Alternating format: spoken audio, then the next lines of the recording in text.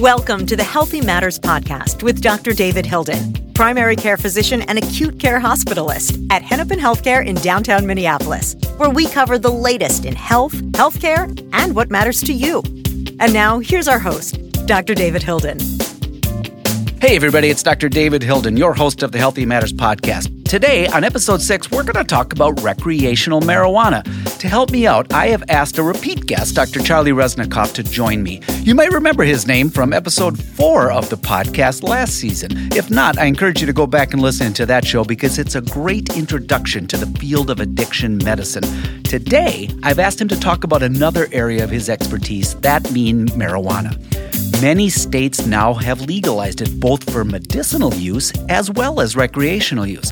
Charlie, welcome back to the show. I'm happy to be here, excited to talk about this. So tell us the current state of recreational marijuana, specifically in our state of Minnesota, but nationally. Where is it? Well, listeners might know or have heard that this summer, a bill sort of snuck through the legislature and was signed into law. Here in Minnesota. Here in Minnesota, that allowed low-dose hemp-based THC. It acts just like recreational marijuana. It behaves in the body just like that, but it's only low dose, and it is derived from hemp, which is related to marijuana, but not the same, and it has the active ingredient that is an intoxicant. So that is available now throughout Minnesota in a variety of retail stores. So that was a bit of an adjustment, but now the legislature is very heavily considering, and they're looking at language, and they're crafting language right now to legalize marijuana for recreational purposes in our state. And I think it is highly likely or almost certain that the bill will pass and be signed into law. And in the next couple years, we're going to see a big change out there in Minnesota. So many other states have done this, either through their legislative process or by voter referenda. Yeah. Right? Yeah. How prominent is this? Is this a natural progression and someday down the road it's going to be legal throughout our country? Good question. I think most people think that at some point in the future it will be legal federally throughout the country. Now we have many states where it's recreationally legal. It is a bit of a change. I think people notice the change. You know, walking through the city, you'll smell it a lot more. Where people already smell it quite. Man, you'll walk through Denver, Colorado, and get stoned just walking down the street. I know, and the shops are everywhere, and it's more prominent in the culture. So, yeah, I mean, for sure it will be a noticeable change. It won't be a sort of cataclysmic change. I think life will go on.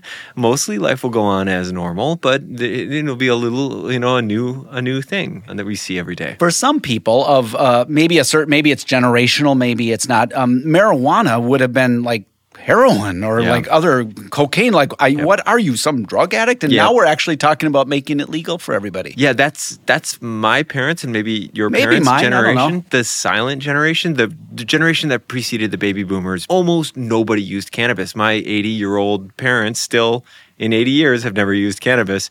However, from the baby boomers and after that, those are all heavily exposed generations. Most people, baby boomer or younger, have at least tried once or know many people who use cannabis. So it's generational. I asked my son when he got back from a semester at college, he's in his early 20s, or he was at the time. I said, do many kids at college smoke? And he goes, oh, yeah, a lot do. And I said, really? Yeah. I thought kids weren't smoking cigarettes anymore because that's what I meant. Oh. He didn't even occur to him that I meant cigarettes. He goes, no, I don't know a single person who smokes cigarettes. They all smoke weed. That's what they meant by smoking. And now a lot of them aren't even smoking weed. They're vaping or eating edibles. Those are more common. There is some smoking still going on, though. Okay, so if all these laws are changing, there must be some positive benefits, either to individuals or to society. So I'd like to use this episode now from here on out talking first about the good. What are the benefits of legalizing recreational marijuana? And then we're going to shift after that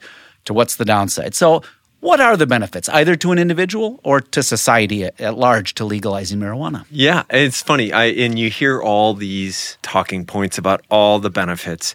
And some of them are true, and some of them are I think they're overstated. But I'll tell you what the most important number one benefit is. For the vast majority of people who use marijuana, it brings them pleasure. and having some joy in your life, whether that's, right now we can drink a cocktail and nobody looks down upon us. We get a little pleasure from that. And I think it's very reasonable that a lot of people are saying, I want to have a little safe pleasure in the privacy of my own home to be able to use this intoxicant. It's not that harmful. I use it appropriately. So I think the number one upside is for the vast majority of people, it's a relatively safe way to have a little bit of pleasure.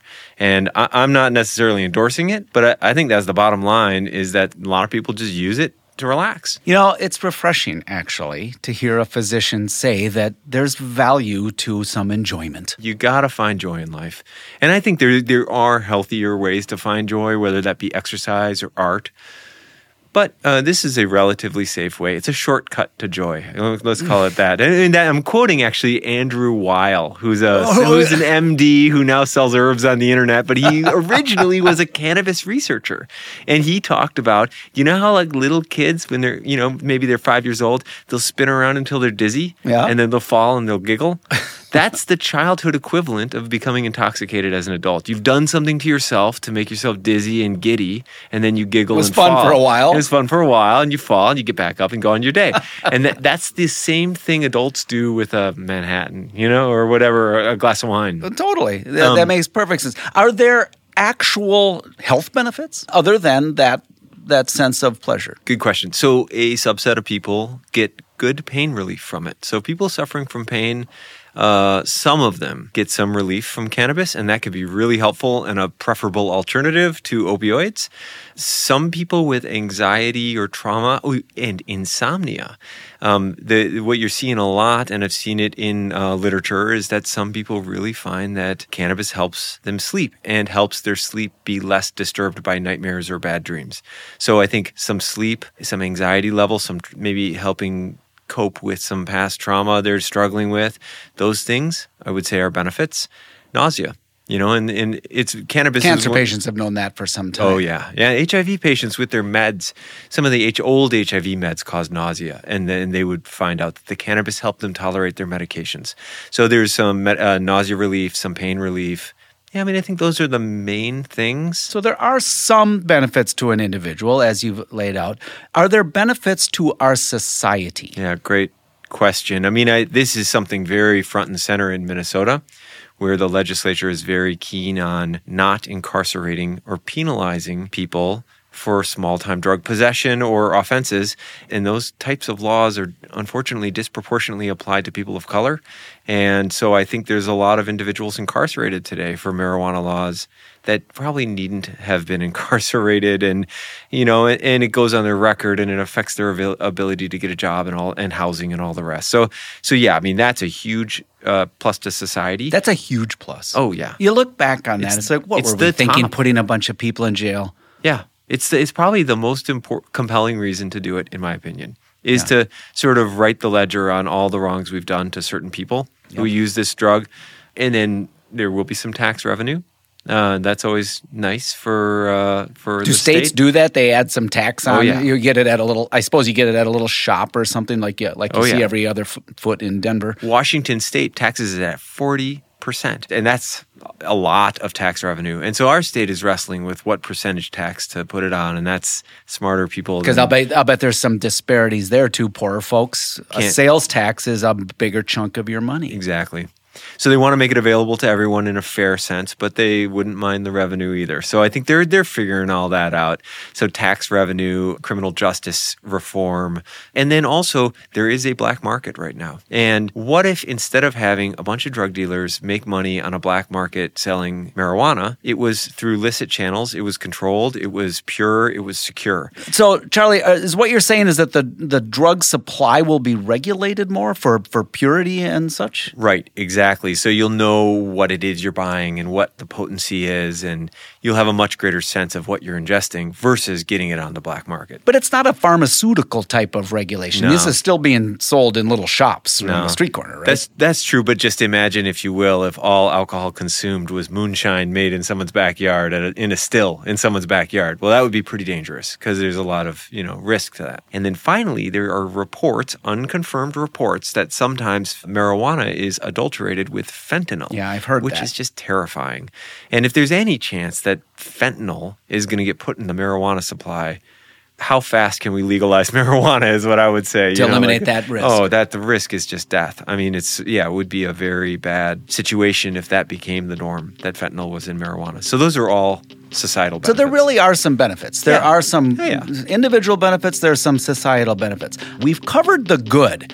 When we come back, what are the downsides of recreational marijuana? Stay with us. We'll be right back. You're listening to the Healthy Matters Podcast with Dr. David Hilden. Got a question or comment for the doc? Email us at healthymatters@hcmed.org or give us a call at 612-873-TALK. That's 612-873-8255. And now let's get back to more healthy conversation. And we're back talking about recreational marijuana with Dr. Charlie Resnikoff. Okay, Charlie, we've covered the potential upsides. Let's turn to the downsides. What harms are possible, both to an individual and to society, of legalizing marijuana? Yeah. And I'm an addiction medicine doctor, as you know, and the listeners know. So I always think about those who are most vulnerable. So I do spend a lot of my energy worrying about the minority of people who will be vulnerable and harmed by this. And I think there are a couple groups to think about. People with addictions, people with serious mental health issues, adolescents, and even college kids, a little young adults, adolescents and young adults, and people driving a car. And we can start with people driving a car. Is it dangerous? Oh, yeah, there's no doubt. It's actually not hard to test whether someone gets intoxicated and drives worse. They put a bunch of orange cones in a parking lot, let you use your drug and test how well you drive the car. And it turns out people knock over those cones more often when they've used cannabis. So it's really not hard to measure. And there's a lot of concern that cannabis use, especially mixing cannabis with alcohol. Now that sounds scary. Yeah, that is way higher risk for an accident than either of those drugs alone. You use the word intoxicated. Yeah. Most listeners, I think, would automatically assume intoxicated means alcohol. Is that the correct term to say? I use words like baked, stoned, high. Yeah. Those probably aren't the actual terms. Well, yeah, I mean, you're right. I mean, intoxicated or impaired. would be the two substances. Would be the two words we would use to describe it. Can you tell if someone is impaired while they're driving? There is no breathalyzer for cannabis or marijuana yet, and the drug screens or toxicology for marijuana are very imprecise in telling when you were intoxicated. So it's pretty hard to tell whether the marijuana you used is causing or contributing to a car accident. That said, there are forensic experts that the police officer can call in a forensic expert to do an exam and to determine if you're intoxicated. But boy, it's not easy to tell. So that's one downside. Talk about the downside to young adults and adolescents. Yeah. There was an interesting study at the University of Minnesota, actually, through Boynton Health, which is the clinic there. The Student Health Center, yeah. Yeah, at the University of Minnesota, where they looked at marijuana use, how much you use, and what is your grade point average.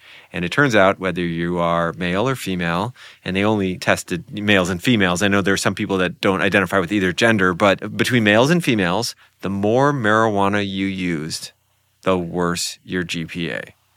So there's a whole bunch of parents right now going, see, I told you, kid, you're going to flunk your math test because you were high. Yeah, and there is a variety of studies in other settings, and I think it's pretty well established now that especially heavy marijuana use in your adolescence or in your young adulthood worsens educational outcomes. Do we know why that is? Does it harm your neurologic networks, or is it just that you're kind of sleepy? Yeah, I mean, well, and also memory. It affects memory. The cliche is I forgot where I put my keys. You know, you'll hear the people who use marijuana. Where did I put my wallet? Where did I put my keys?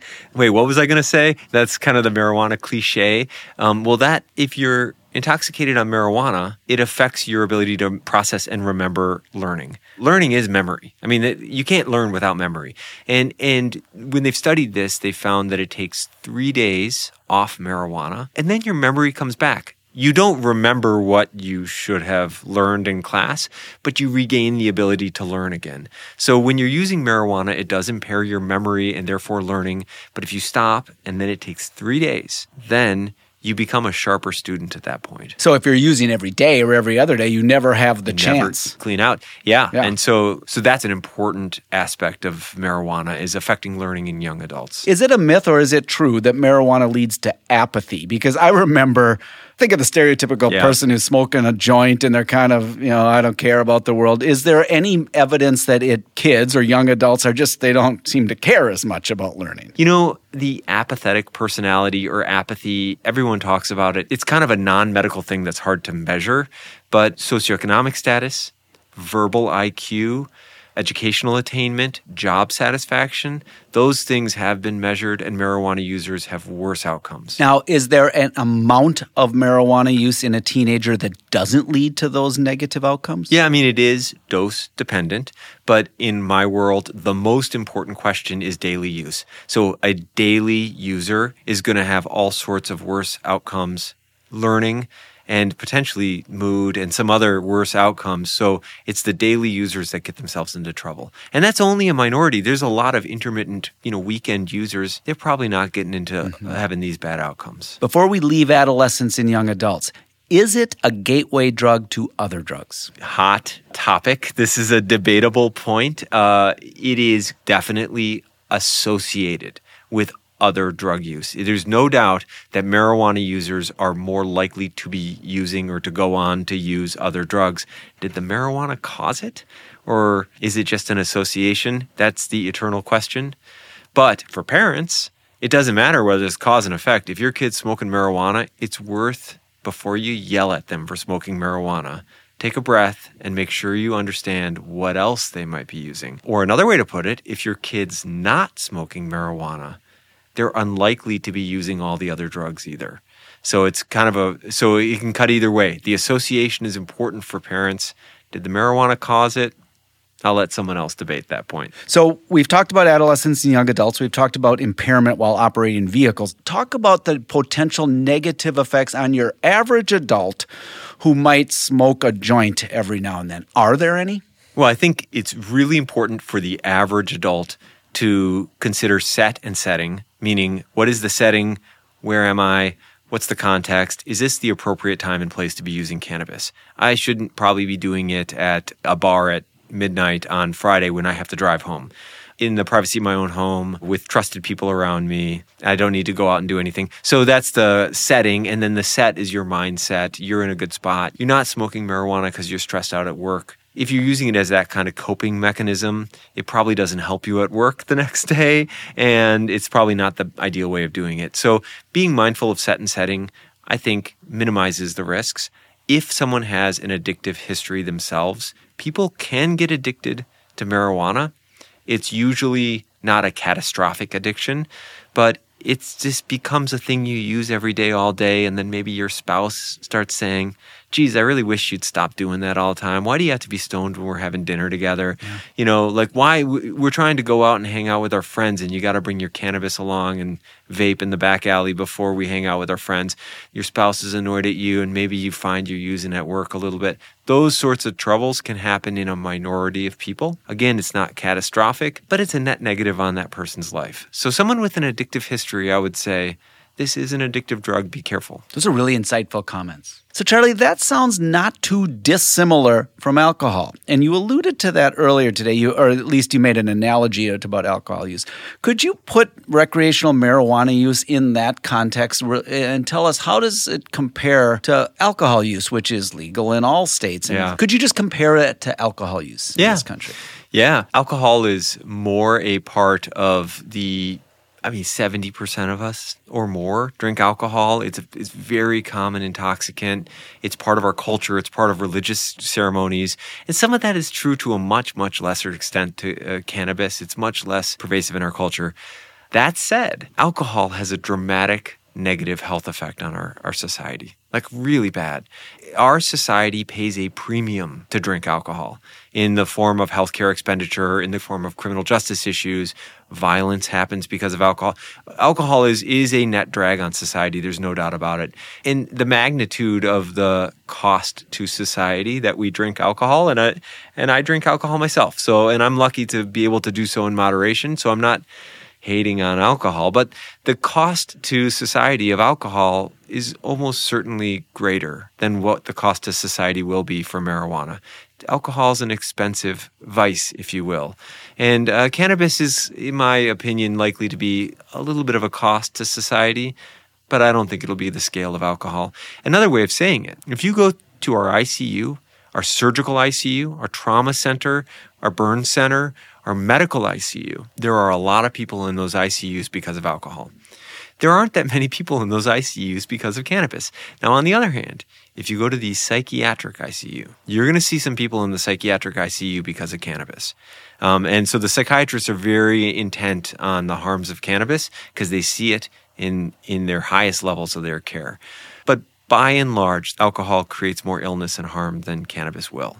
Well, we also have tobacco, which is outright just a poison. It's awful. So if tobacco's awful, it doesn't mean we have to legalize everything less awful than tobacco, because a lot of things would be legal. That all resonates with me. Everything you just said. I just got off a week in the hospital, caring for patients in the hospital. It's a great number of my patients had alcohol-related complications. Yeah. Many. And it was just 1 week on service, but I didn't have a single one that had a marijuana-related illness. But then again, I don't work in the mental health ward. And you certainly had people who used cannabis who came and it just was sort of incidental to their admission to the hospital. That's a really great perspective. Before we let you go, Charlie, could I get you to answer a few questions that have come up? First question. How will legalizing marijuana affect people who need to drug test for their jobs, like, say, school bus drivers? Right. That is going to depend on the job. Each employer is going to make a decision on this, and it's hopefully going to be evidence-based based on, do we want someone driving a bus on marijuana? Do we want a surgeon to be on marijuana? So each employer is going to make their own decision. And I'm going to go with no and no on this too. Yes. Yeah. I mean, And some employers are probably, look, if you're a barista, they probably aren't that worried if their employee is using, and that's nothing to say about the skill or the value of barista. I love my baristas, but it's going to depend on the job. And what I counsel my patient, even with medical cannabis, talk to your employer. And just have an honest conversation. What's the expectation of me? What do you want to do? What's the testing protocol? So you are an informed employee. Second question. Is there a difference in those risks and benefits of eating cannabis versus smoking it? So, it's hard. An internist will never encourage smoking. And there is vaping. However, there was vaping-associated lung injury and that was a couple of years ago, was in the news a lot, and that was probably associated with vaping cannabis. That's a little less common now. So the good thing about inhaling a cannabis or marijuana product is how much you're using right away. So you tend not to use too much. Use just what you need. You mean you feel the effects right away? Feel the effects right away. So you don't use too much. The downside to eating cannabis is you have to wait 2 to 3 hours before it has a full effect. And if you get impatient, you use more, you use extra. Yeah, this isn't doing anything. I'm having another one. And then it builds up, and then 2 to 3 hours later, you have a panic attack. And so the commonest thing, eating cannabis is probably a safer way to go if you start low and go slow. Start with a small dose and give it a couple hours to kick in. If you want something to kick in right away, you're going to get yourself into trouble trying to eat enough cannabis to have any feeling right away. So you got to be careful about that. But if you can pace yourself and dose yourself appropriately eating is probably a healthier way to go with this. Last question, and I don't mean to put you in the hot seat, but is the legalization of recreational marijuana, in your opinion as an addiction medicine doctor, a net benefit or a net negative? Yeah, I think this is probably going to be a small net negative for society. I think there'll be enough psychiatric harms and adolescent harms and motor vehicle accidents that it's going to be a little bit of a drag on society, but I don't think it'll be nearly the negative of tobacco or alcohol. And I could be wrong on this. This is and I'm an addiction doc, so I definitely have my I appreciate your honesty. Perspective. I think that's a good perspective. Yeah, I think it'll be a slight net negative, but I think the vast majority of people who are basically average people are going to either pay no mind to it at all, or get a little bit of pleasure out of it. This has been a great conversation. We've been talking to my friend and colleague, Dr. Charlie Resnikoff, about recreational marijuana. I hope you've learned something on this show. If you want to hear Dr. Resnikoff's previous episode, go back to Season 1, Episode 4, where we talked about other issues with substance use disorders and addiction. Charlie, thanks for being on the show today. This has been a great conversation. Yeah, so much fun. Thank you. And thank you, listeners, for tuning into this episode. I hope you've enjoyed it, and I hope you'll tune in for the next episode. And in the meantime, be healthy and be well. Thanks for listening to the Healthy Matters Podcast with Dr. David Hilden. To find out more about the Healthy Matters Podcast or browse the archive, visit healthymatters.org. Got a question or a comment for the show? Email us at healthymatters@hcmed.org or call 612-873-TALK. There's also a link in the show notes. And finally, if you enjoy the show, please leave us a review and share the show with others. The Healthy Matters Podcast is made possible by Hennepin Healthcare in Minneapolis, Minnesota, and engineered and produced by John Lucas at Highball. Executive producers are Jonathan Comito and Christine Hill.